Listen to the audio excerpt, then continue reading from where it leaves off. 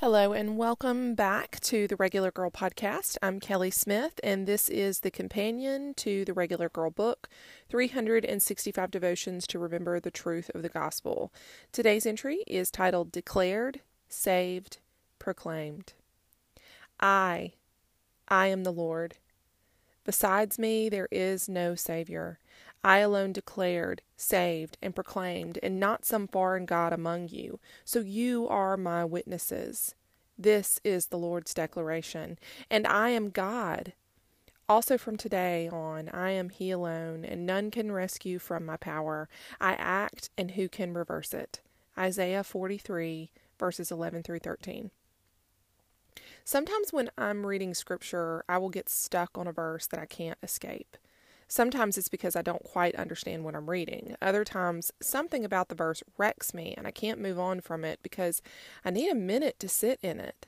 For the last 2 days, that's where I've been with Isaiah 43, verses 11 through 13. I keep opening my Bible to read more, but I am transfixed on those verses.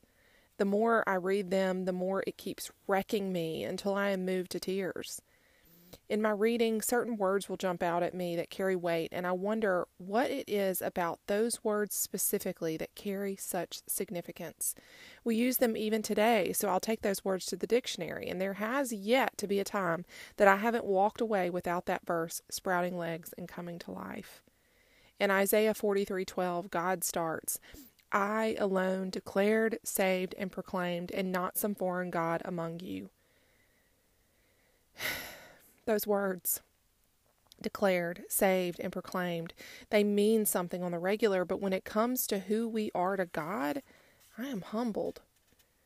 Declared means to acknowledge possession of or to say something in a solemn and emphatic manner. Saved means to keep safe or rescue from harm or danger and to keep and store up for future use. Proclaimed means to announce officially or publicly, to declare something one considers important with due emphasis. Declared, saved, proclaimed. Do you see it? That means you. You are His. He saved you to rescue you from danger and for a future use. You are needed. He announced it officially and declared that you have value and meaning. He wouldn't just do that for nothing. You mean everything to Him. I pray that every time you think of yourself, your thoughts would find their way to Him, to meditate and pray on Him and His might and His plan and the fact that He doesn't have to, but He includes us. 43:13. Also from today on, I am He alone, and none can rescue from my power. I act, and who can reverse it? Whether you recognize it or not, separate of how you feel about yourself, you were bought with a precious price, and nothing you do can reverse that. Oh man, don't you just when I read this and I think about what that means to be proclaimed and declared and saved,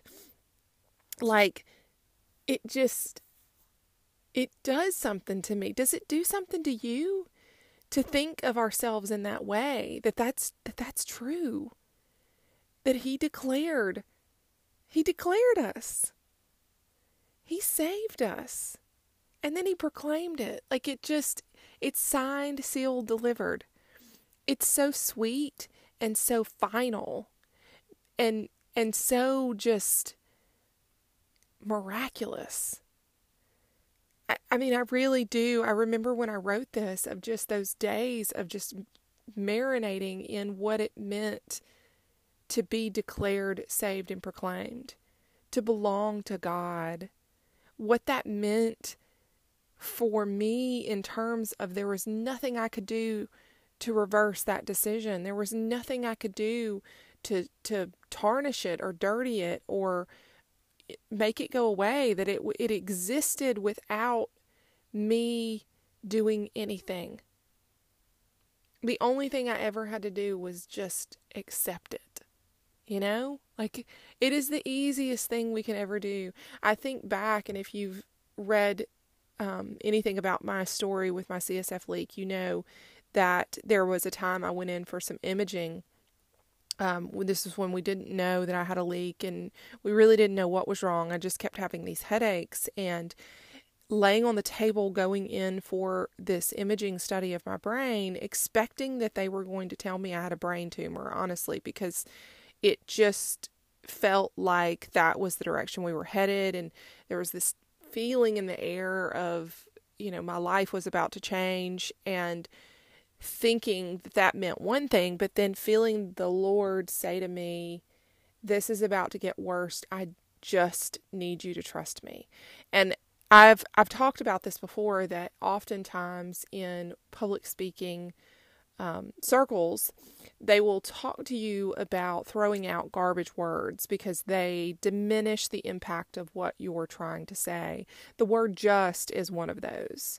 But it was so beautiful to me that the Lord used that word because it is so simple. It diminished the impact of me having to do anything. It diminished my effort. I just needed to trust Him. There was nothing else. It was just that. And I see in reading through Isaiah 43, these verses 11 through 13, that He spoke it. And just like He, on a breath, on an exhale, created life, spoke it into existence, and it was. He speaks and things happen. So for the Lord to proclaim it, it's done. There's nothing more for you to do other than trust Him. You trust Him with your life, and everything falls into place. He's either the God of the Old and the New Testament, or He's not. That's the question we have to go back to. So wherever you are today, I pray that this sweet, sweet message would just nestle into your heart so that you would maybe begin to change the way you think about yourself, because that's something huge to belong to the God that created the universe. It's true for me, and it's true for you, and it's true for all of us. So I pray that message blesses you today, and I thank you for joining me. I pray you'll come back again soon. Thank you so much for coming today, and we'll catch you next time.